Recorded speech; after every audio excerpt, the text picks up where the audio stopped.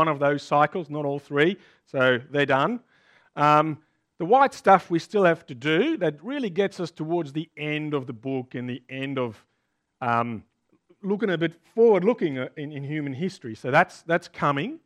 But for this Sunday, next Sunday, we're right in the middle, chapter 12 to 15. And it doesn't introduce really essentially anything brand new to us in terms of the conflict that exists for the church in this world, but it takes everything now a step deeper.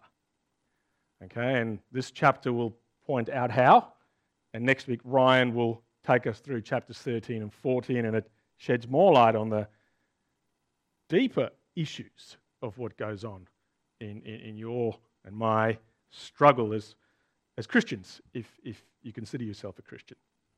So that's where we're at.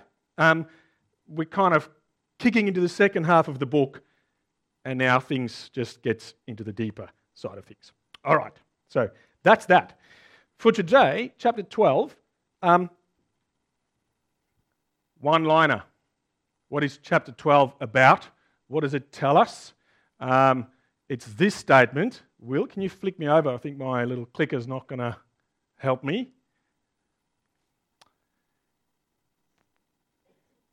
Here is my crack at Revelation chapter 12 in one sentence. There is a world's wide war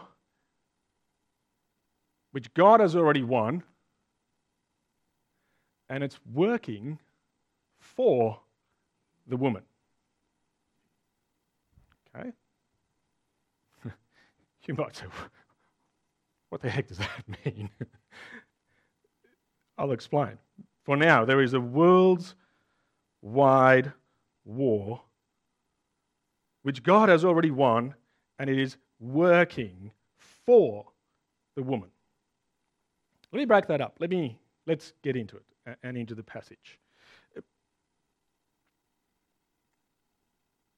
There is a world's wide war.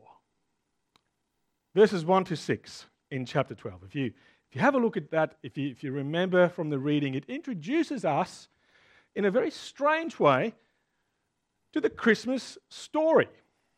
Really?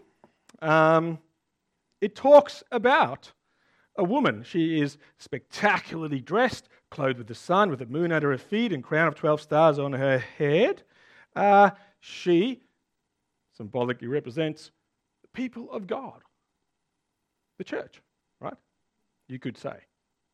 She's pregnant, and she cried out in pain as she was about to give birth. And she gives birth, we read, to someone who will rule the nations with an iron scepter. It's Christ. It's the Christ story. It talks about the coming into the earth of Jesus, his birth, but it also implies his life, his death, his resurrection, right? It's the Christmas story, if you would, the birth of Jesus. Except in this particular Christmas story, there's a bit of a twist, right? I don't know about your nativity scenes at home. Does anyone have a dragon in it? Anybody have an enormous red dragon in your stable? Do you think, when you think of Christmas, that there is a character part of the story who stands ready as the Virgin Mary is about to give birth to devour the child? That's a grotesque scene. And you need to think, if we have difficulty plugging that into reality, the other character that's not in our nativity scene, it's Herod, who feels threatened by the birth of this child, orders the murdering of all babies, Jewish males, in Bethlehem and area. Can you imagine that? The human character is Herod. But the deeper conflict is Satan. Excessive hatred to the nth and the extreme degree is what we're introduced to in this chapter. This is the real conflict that's going on in the Christmas story. It's not between Herod and Jesus. Just like in the Old Testament, if you know your Bible, it's not between Pharaoh and Moses, who also murdered all the babies, right? It's between Satan and God. That's where the conflict lies. That's the source of all the difficulty, all the suffering and the affliction, if you really want to take it to that. And so Paul talks about that to us in Ephesians chapter 6, verse 12, right? Our struggle, the struggle in the nativity scene, it's not against flesh and blood. It's against the rulers, it's against the authorities, the powers of this dark world, against the spiritual forces of evil in the heavenly realms. That's where the battle lies. Now, I want to hover on this a little bit because I think it pops a lot of questions into my head, maybe yours too, and I can't do all the work that's required here, but let's do a little bit. If you're new to church, your question is, who is Satan? And why is he opposing God? Okay? Who is Satan? Why is he opposing God? Satan is the person, the character, if I can explain it very simply, who is the highest form of evil in existence.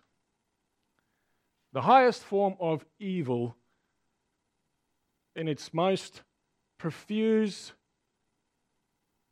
depraved, wicked, evil extent is Satan. It's a spiritual being. He's a spiritual being, like God is a spiritual being. He is a spiritual being. There's a whole world of spiritual reality that is part of our existence that we don't see. We believe that by implication if you're a Christian, because you're indwelled by a spirit and powered by a spirit, and that has an evil realm.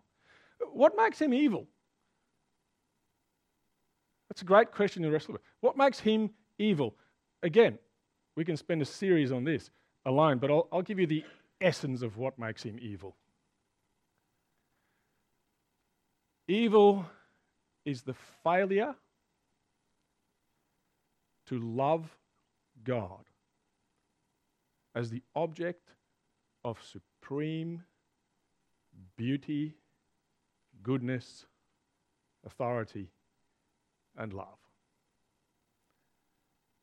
That's the trace element of evil. Now, of course, that how that's lived out and what it leads to changes. You know, not all evil is the same, right? You get really evil, you pedophiles, you murderers, you all that kind of stuff. But it all boils down to the same seed. I'll say it again. Evil is the failure to love God as the object of supreme value, worth, beauty. A refusal to love him is evil. At least that's the seed and the root and the beginning of all evil acts leads from this. And Satan, more than any being in existence, cannot and will not stand for anything or any emotion or any thought that would love and value God as supreme worth, supreme value, supreme beauty, supreme goodness. That's it. Really? You might ask, okay, well, what does Satan look like in our world? What does he appear as in our world? I won't go there today. Ryan will take us a little bit more into some of what Revelation shows us, and will show us a bit more later. It does show us a few insights in what does he look like? How do I identify the work of Satan in my life or in this world? More to come. For now, I want us to move on. I just want to ask this question. Your question might be, and my question should be, why should I know this? Why should I know that the nativity scene actually has a character like this?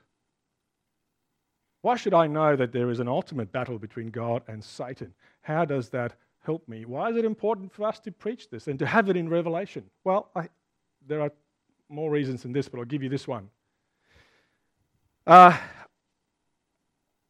don't know what it was like to have fought in World War II. Of course, I don't know, and I speak of what I don't know here. But I would like to suggest to you that there was one thing that ought to have motivated, in my mind, soldiers who suffered and civilians who suffered, everybody who suffered on the side of good in that battle. And that was understanding the greater purpose of their cause. The greater purpose was fighting fascism, fighting totalitarian, fighting injustice, fighting what was being done to innocent victims by what is essentially one of the outworkings of an evil regime. You know, I bet to some degree that gave some comfort, some motivation, some encouragement to a soldier who is in the trenches, probably going to lose their life, is, you know what, at least I understand that there is a larger battle going on and we are sacrificing for something good. Families at home in loss and longing and poverty could know that at least we are in the line of sacrificing for something good in a very large battle. Revelation is all about encouragement. Christians should know that your hardship and your suffering is also part of a very large battle. And this point alone should encourage us to say that what you're going through as a Christian, what you're suffering, what you're finding hard, particularly for persecuted Christians, you know what? It's part of a massive battle, and you're in the line of the good guys. Be encouraged in that greater picture. But you know what? It's not just that greater picture that should encourage you. It's also the second part of the statement. And it's this. God has already won. God has already won the war that we are fighting. And the way He's won it is what I want to draw your attention to. Can you look for me again in chapter 12, verses 10? Now have come the salvation and the power and the kingdom of our God and the authority of His Messiah, for the accuser of our brothers and sisters who accuses them before our God day and night has been hurled down. They triumphed over him by the blood of the Lamb. How did God win? By the blood of the Lamb. I want to tell you a story, illustrate this point, and then we'll go to the last point of the message. I want to tell you a story of a mum, single mum, who had a daughter. The daughter was rebellious, was wayward, and in her early years, about 19, 20, she was kind of that off the rails, that she, in her vanity and love for things that she hasn't earned yet and she hasn't worked for yet, wanted a big flashy four-wheel drive. Do you know young girls are totally into four-wheel drives these days? Times have changed. Yeah. She wanted the big flashy four-wheel drive, you know, and it was going to cost her $50,000. She asked her mum for the money, demanded it, insisted on it, manipulated the mum, very cruelly so at that. Mum, of course, said, no, can't do it. She found the money from a guy who entered the picture, who entered the scene, lent her the money gladly. Turns out he was a drug lord. Got caught in the web of that life. He eventually enforced and manipulated her that badly into sexual exploitation, into peddling drugs, into running drugs, into becoming entirely enfolded into the snare of this viper, until one day when she was at a rock bottom. Police caught her. She's being slugged with a jail time, a fine for $25,000. And besides that, the drug lord demanding $75,000 at this point in time. And you know what? At that rock bottom, the phone call came to Mum. I need help. I need help. Mum knew, like only a mum can, this time it was real. It was real. She needs the help, but more than getting out of the fix, she wants a new life. She wants to change. That mum, single mum as she is, sold everything she had. A unit, a townhouse. She paid the fine, paid the police, paid the drug lord, got her daughter back, lost everything she had, and gained the only thing she wanted. It involved repentance, reconciliation, and restoration for her daughter's life for the rest of her life. You know what that mum could say to the drug lord? You lost. You lost. You lost because in this picture there is reconciliation. There is restoration. There is repentance. And it came at the enormous cost of redeeming my child from that life. Redemption, reconciliation, restoration, repentance. You lost. The drug lord lost. And I think, church, this is the gospel, right? There's an imperfect story, this of human actors, but the gospel story is no different. Lord's Supper, the body, the blood of Jesus. I will buy my children back. Those who would come, those who would make the call, those who would be repentant, they will be reconciled to me. And I will restore them and I will fix them. Net result, Satan, he lost. You see, this is where the death and the resurrection of Jesus, for those who would believe it, is an ultimate victory. And can you think how incredible God is? He, as the all-powerful sovereign, could have won that battle in another way. Yet he goes for the reconciliation, redemption, restoration option. That is how he wins. It's extraordinary. It is unmatched in beauty, in splendor, in glory. That is the thing, that by the blood of the Lamb, Revelation says, he has triumphed.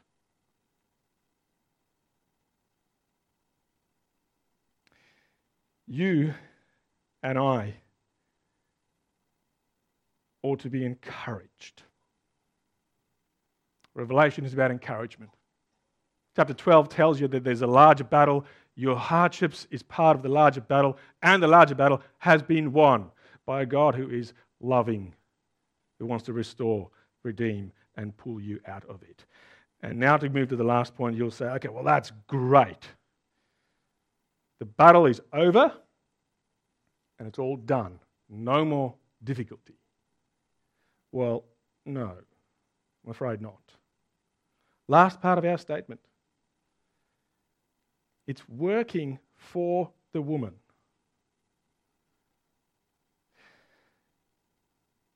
Let's go back to World War II, if I may.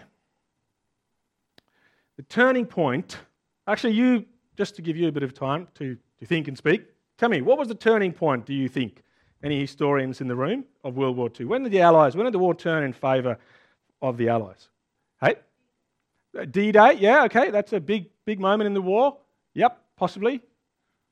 Any others? Possibilities?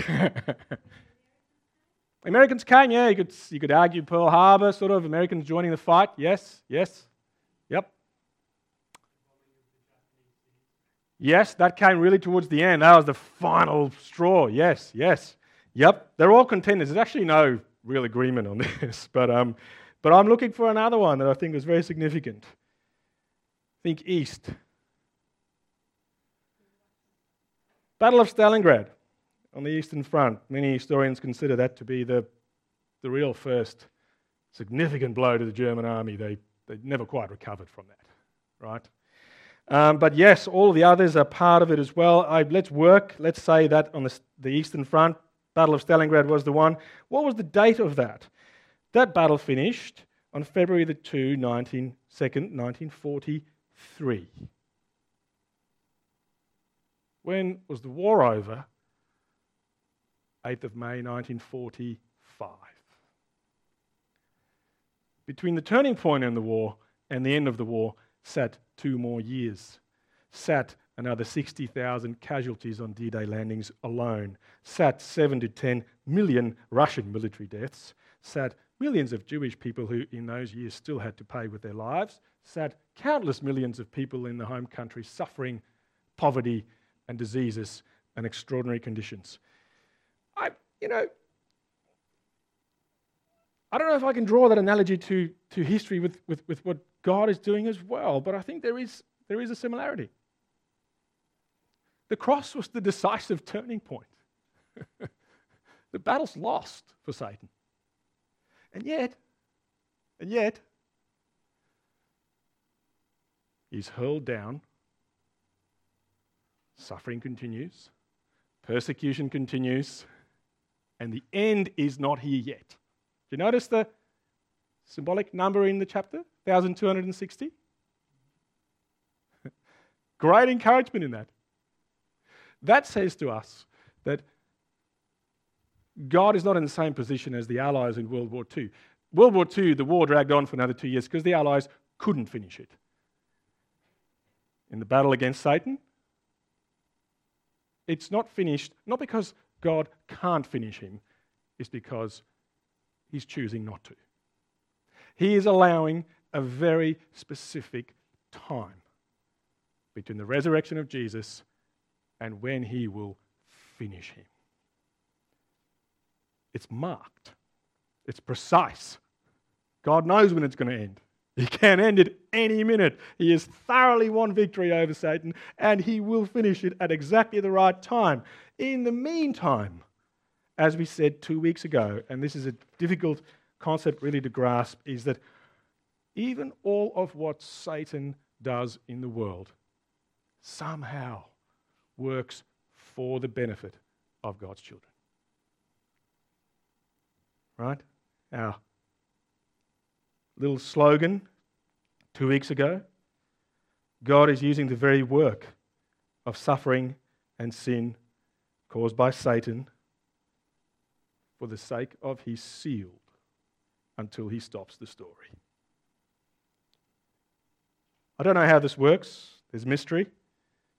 But we're told very clearly that even the grotesque acts of the Herods and the Pharaohs and the Hitlers and Silicon Valley and whoever else in our world somehow works out for the strengthening, the growth, and the eventual victory of the church. The woman will win. She will suffer greatly, as chapter 12 says. The dragon will come after her. He will spew out a river, which is a metaphor for persecution. And it won't end until God says it's done. And in the meantime, let's finish on this note, because you may say, man, that's harsh. Look at the promises.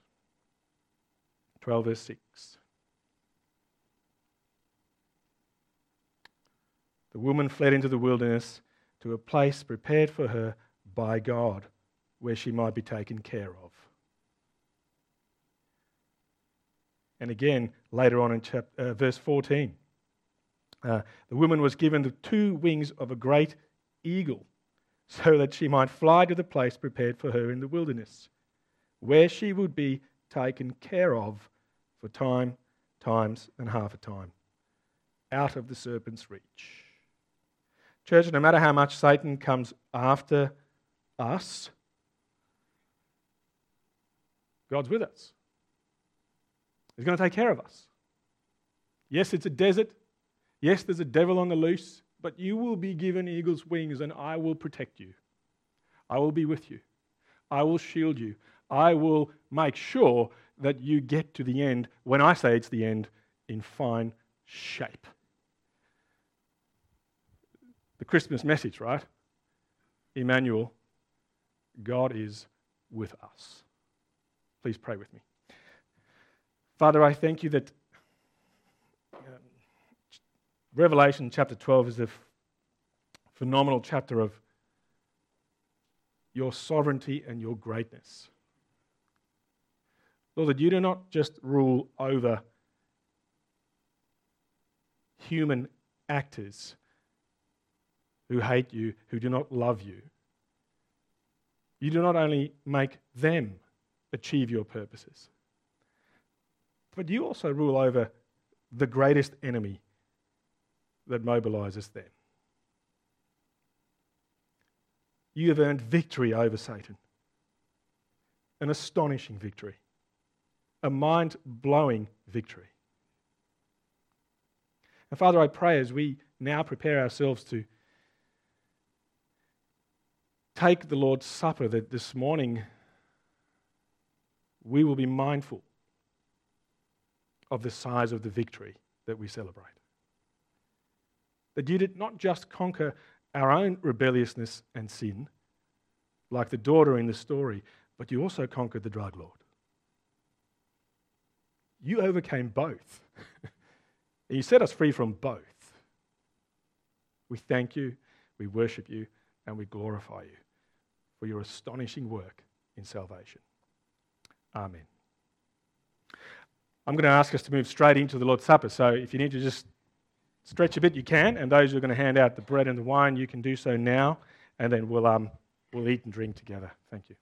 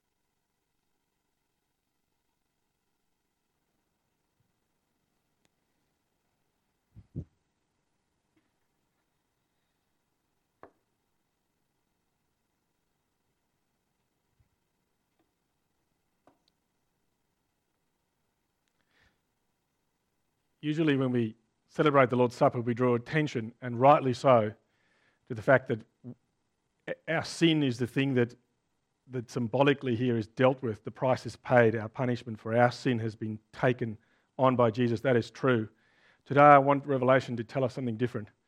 We need to imagine here, even though it's a tiny piece of bread and a tiny cup of juice, you need to imagine a final celebration feast in heaven by all of the family of God. Maybe the first Lord's Supper after the resurrection of Jesus. You know what this also represented? Not just the removal of our sin, but it's a victory party. It's a victory celebration that says, you know what? Satan also is done. And so today, as we take the bread, as we contemplate the sheer size and scale of what it means, would you take it? Would you eat, remember, and believe that the body of Christ was broken for Satan's ultimate defeat? Let's eat together.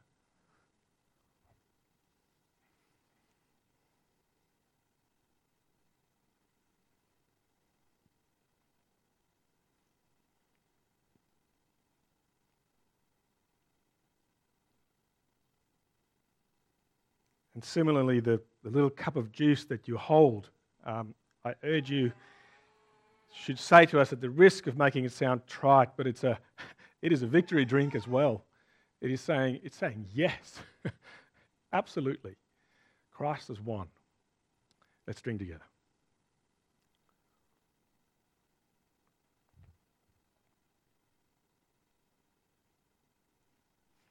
Jesus, thank you for the feast that we get to have, even though it's in meagre symbol here today. By faith, enable us to taste and see and already understand something of the lavish victory celebration that we are a part of. We thank you, we glorify you that this is what we get to celebrate today. Make it ever real to us every day as we eat, as we drink, that we are participating in the feast of the Lamb for the great victory he has won. In Jesus' name, amen. Thank you. Music team, come on up. I couldn't resist to throw a Christmas carol into the mix for today. So please do stand as we sing these words. Let them sort of find their place in the context of what we said today. Thank you. Let's stand.